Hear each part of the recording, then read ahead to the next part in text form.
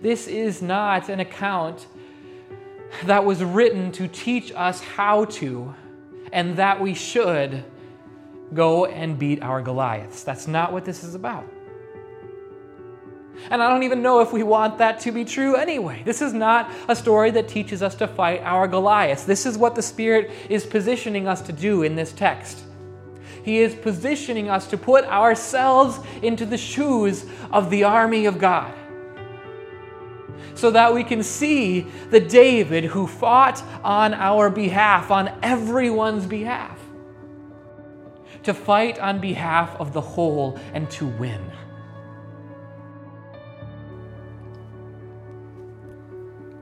The sermon that you're about to hear is from Pastor Paul Borman at Hope Lutheran Church, located in Tigard, Oregon.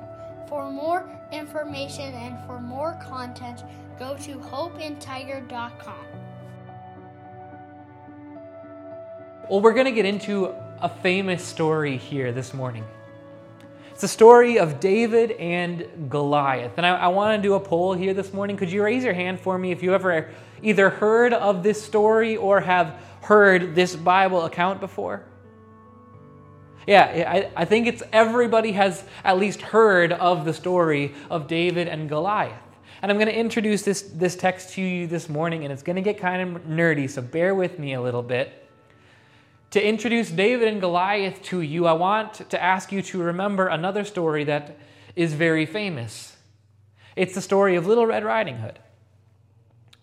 In this story, and it's true of most stories, depending on where you place yourself and who you empathize with, whose shoes you put yourself into in the story, you could hear and receive very different things from the story. For example, with Little Red Riding Hood, if you put yourself in the shoes of Little Red, then this story is about an innocent little girl who gets preyed on by the world. And so the moral of the story that you receive from this is that you got to watch out for wolves. And you could hear something very different from this story if you put yourself into the shoes of the wolf, right?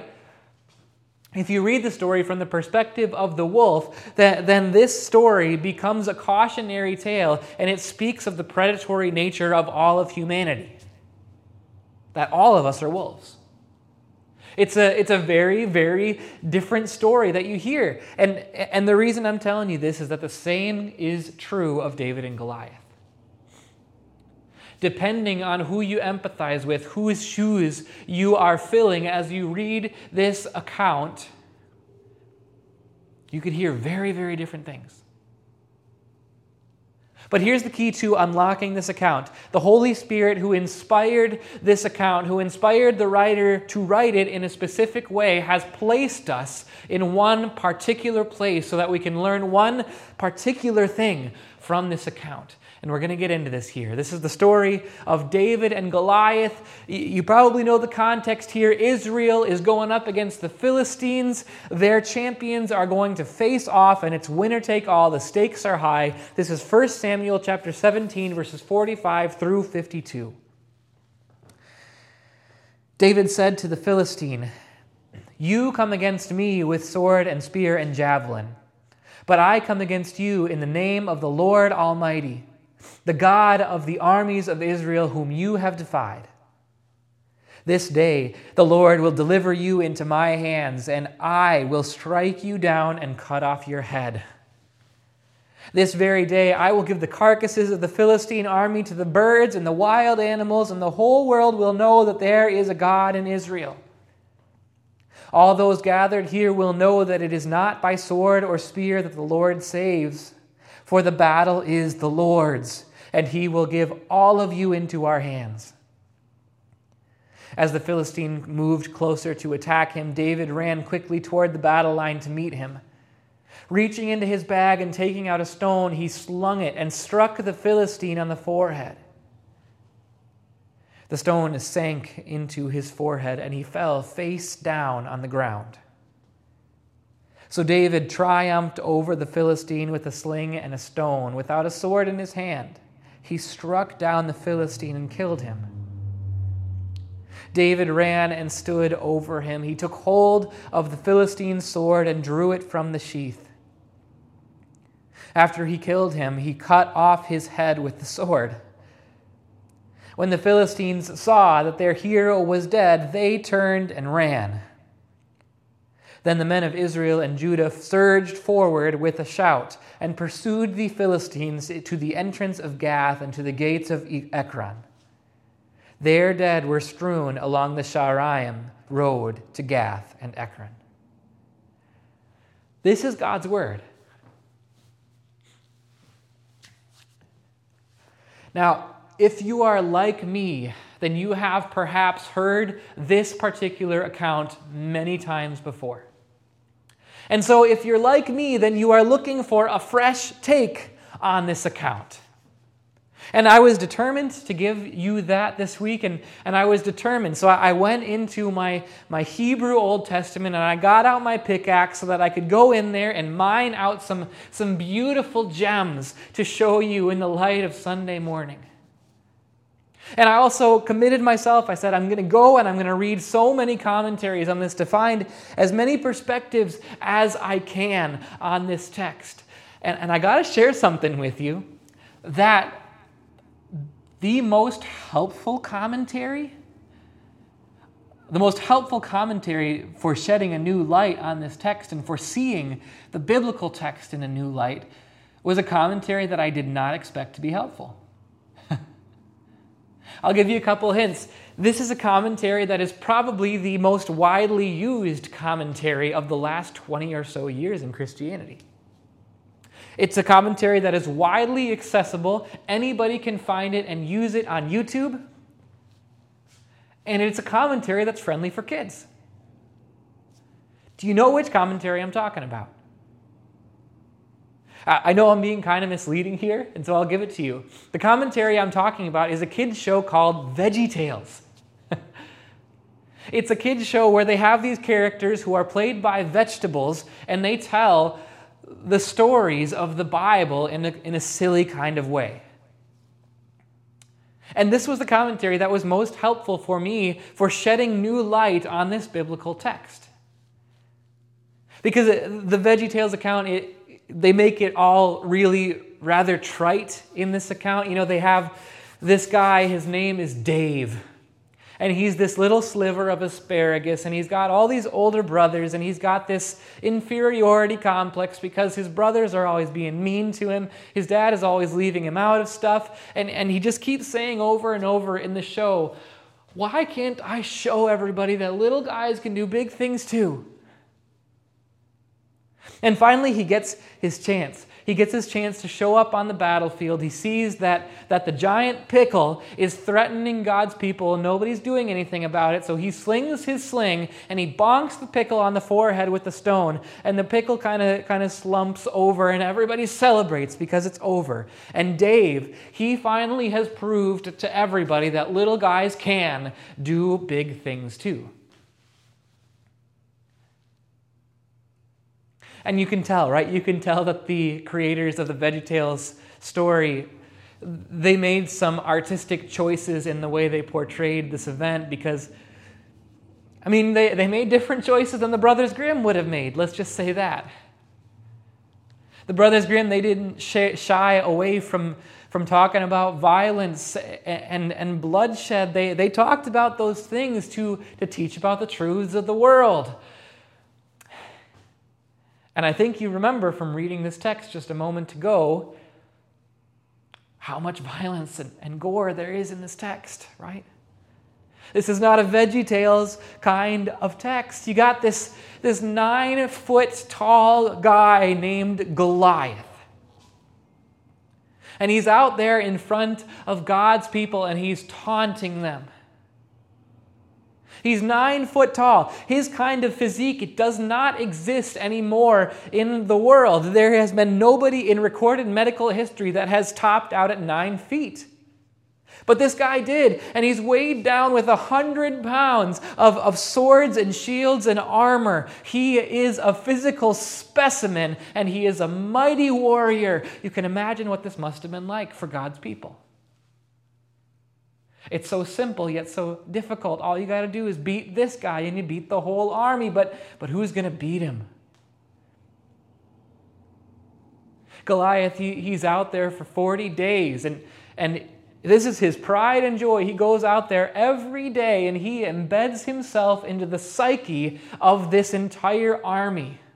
Little by little, he's embedding himself in there, convincing them that the battle is hopeless. Nobody could possibly beat him.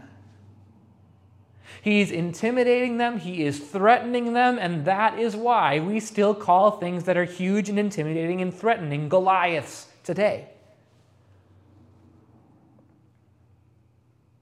Because we do all still have our Goliaths. We do. I do. I have my Goliaths. We all do. We all have our stresses. We all have our anxieties. We all have our very real worries that keep us up late at night and wake us up early in the morning, that turn our hearts and minds sour. These are our Goliaths. You know the things that I'm talking about. These are our Goliaths. I'm talking about work stresses and health scares and depressions and anxieties that we think are just going to get out of control. I'm talking about money when it seems like it's not going to stretch. I'm talking about marriages that are holding on by a thread. I'm talking about the kinds of deep grief that seem like they are never going to go away. These are Goliaths. Whatever it might be in your life that threatens your hope and your joy and your peace, those are our Goliaths. These are our Goliaths that embed themselves little by little in our psyches, convincing us that the battle is hopeless.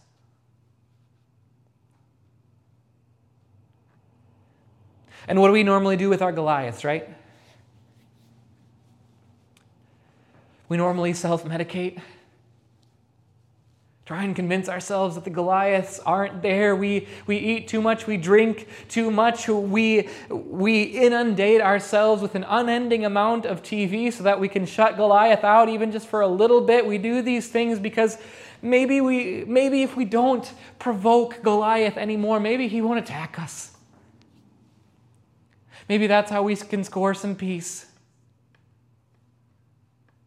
Now, that's what the Israelite army did for 40 days. For 40 days, Goliath was out there taunting, challenging them to fight. And for 40 days, every single one of them cowered. Not one of them stood up and was bold. They all cowered.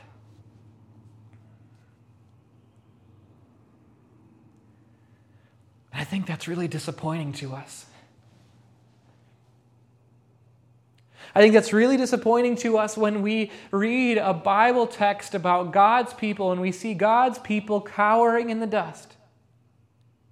You kind of wish that somebody, maybe Saul, Israel's king, you kind of wish that he would go out there and he would pull a Braveheart, or that he would pull a king from the Lord of the Rings and he would go out there and he would inspire his people. You wish that he would get up and do that, but nobody does. They're all cowering, and I think that's really disappointing for us. And because it's so disappointing, we never want to put ourselves in those shoes. In the shoes of those who are cowering. And that's why I think it is so attractive to us to put ourselves into the shoes of David. Into the shoes of the hero. The shoes of the one who came out of nowhere and pulled off the impossible. You know, it's so attractive to do that. We all want to be the hero in our lives. We all want to be our own salvation deep down. This becomes a really spiritual thing, right? It becomes a really big part of Christianity. There's actually a quite famous Christian pastor and writer. His name is Max Lucado. He is one of many who has written a book like this. He wrote a book based on this account of David and Goliath. And the premise of the book is that he wants to position you as the giant killer. And here's a quote from his book. He says, "The God who made a miracle out of David stands ready to make a miracle out of you." And our hearts love to hear that because we are so aware of the Goliaths that we face, and we so want to hear that we have it in us, and we have a God who's going to support us so that we can go and conquer our Goliaths. But this is what I want to show you today. That's not where the Spirit positions us in this account. You can notice this in the history so that you can see why I'm going where I'm going today. This is not an account that was written to teach us how to and that we should go and beat our Goliaths. That's not what this is about. And I don't even know if we want that to be true anyway. This is not a story that teaches us to fight our Goliaths. This is what the Spirit is positioning us to do in this text. He is positioning us to put ourselves into the shoes of the army of God, so that we can see the David who fought on our behalf, on everyone's behalf. This is an account that positions us so that we can see the man from Bethlehem who shows up out of nowhere to fight on behalf of the whole and to win. And it's the highest stakes. We know this, right? It's the highest stake. If David beats Goliath, then the Philistines are defeated. But if David loses, right? If David loses, then Israel becomes the slaves of the Philistines. And the promise of the Savior connected to Israel is gone.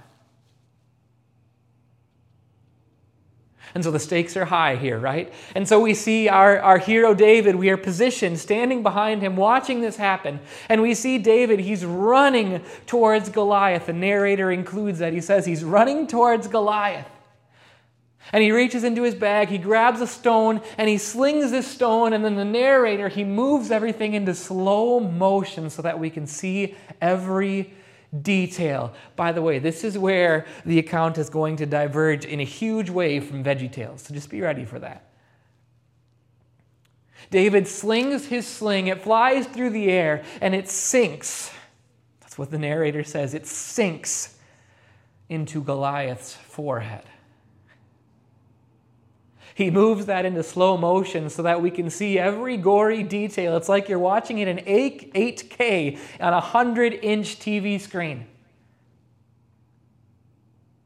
That stone, it sinks into Goliath's forehead, and he falls face down onto the ground. He is dead.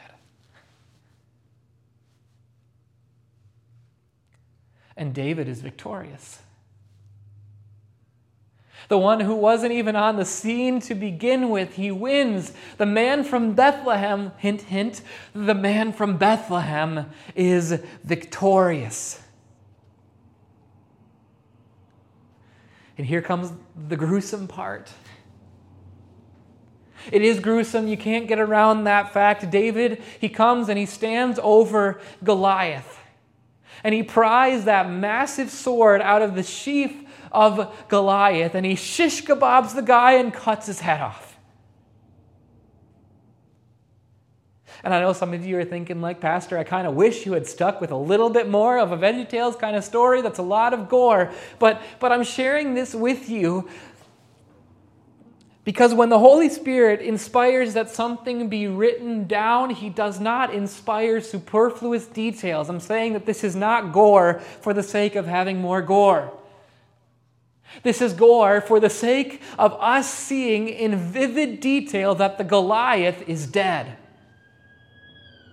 This is for our sake so that we can see David standing with his foot on the chest of Goliath, holding up his head, so that we can see nobody ever comes back from that. Goliath is gone. All he could do was talk. He is defeated. And I'm hoping that you're seeing in this account that this isn't just an account of history that includes a guy named Goliath who was really big and a guy named David who was smaller than him. I'm hoping that you're starting to see that this is parallel to a spiritual account that is the whole Bible. I'm hoping that you're seeing that this is a spiritual account of the Goliath that all of us face. His name is Satan. And he has been out there on the battlefield for our lives doing his worst. He's been taunting us. He's been threatening us. He has been embedding himself in our psyches, convincing us that the battle is hopeless. And you know this, that the battle would have been hopeless if it weren't for the man from Bethlehem. The man from Bethlehem who stepped in to fight for us. Who stepped in and spoke on our behalf, and he said, "You will not threaten my people. You will not steal away their peace. You will not steal away their hope and their joy. I'm not going to let it happen anymore. My people will not be intimidated." And so this man from Bethlehem, he steps out onto the battlefield to face Satan for us. And that battle, it happened on the cross. It was the battle to end all spiritual battles. And instead of hurling a stone at the devil, Jesus hurled himself. And he sank. He sank under death. He sank under sin. He sank down into hell to proclaim his victory. And he rose from the dead on the third day. And you know what he did when he rose from the dead? He rose to hold up for us the decapitated head of the devil. He wanted to show us in all of that detail, look, he's dead. Death is dead. No one comes back from this. He's got no power over you. And the Spirit, he wants you to see that in the most perfect way, that it's over, that Goliath is dead. So that you can understand this about your story. That your Goliaths are defeated. Jesus beat them. They're all dead. You can understand that, and at the same time, you can understand that it's going to feel in this life like our Goliaths are still huge and intimidating and threatening. There are still going to be those things that want to keep us up late and wake us up early and hurt our hearts and our minds. But in those moments, because of Jesus, this is what you get to do. You get to go out onto that battlefield and preach at your Goliath and say to your Goliath of fear, "You're all bark and no bite. Jesus has removed your teeth. All you can do is talk. You can't hurt me." And you can speak to your Goliath of anxiety. And you can preach the gospel to him and say, "You have no presence in my future because I know what's coming for me, and it's life in Jesus." And you get to preach to all of your Goliaths, and you get to share with them, "You've got nothing on me because my Jesus has defeated you forever." And then you get to preach the gospel to yourself. And remind yourself you have hope. Because Jesus has redeemed you. And you have peace. Because you know that you have a life in heaven coming for you. And you have joy. because Jesus has risen from the dead so that you also will rise.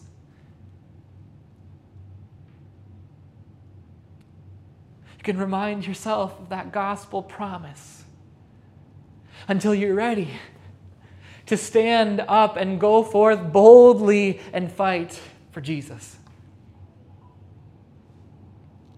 Did you notice that this is how this text ended?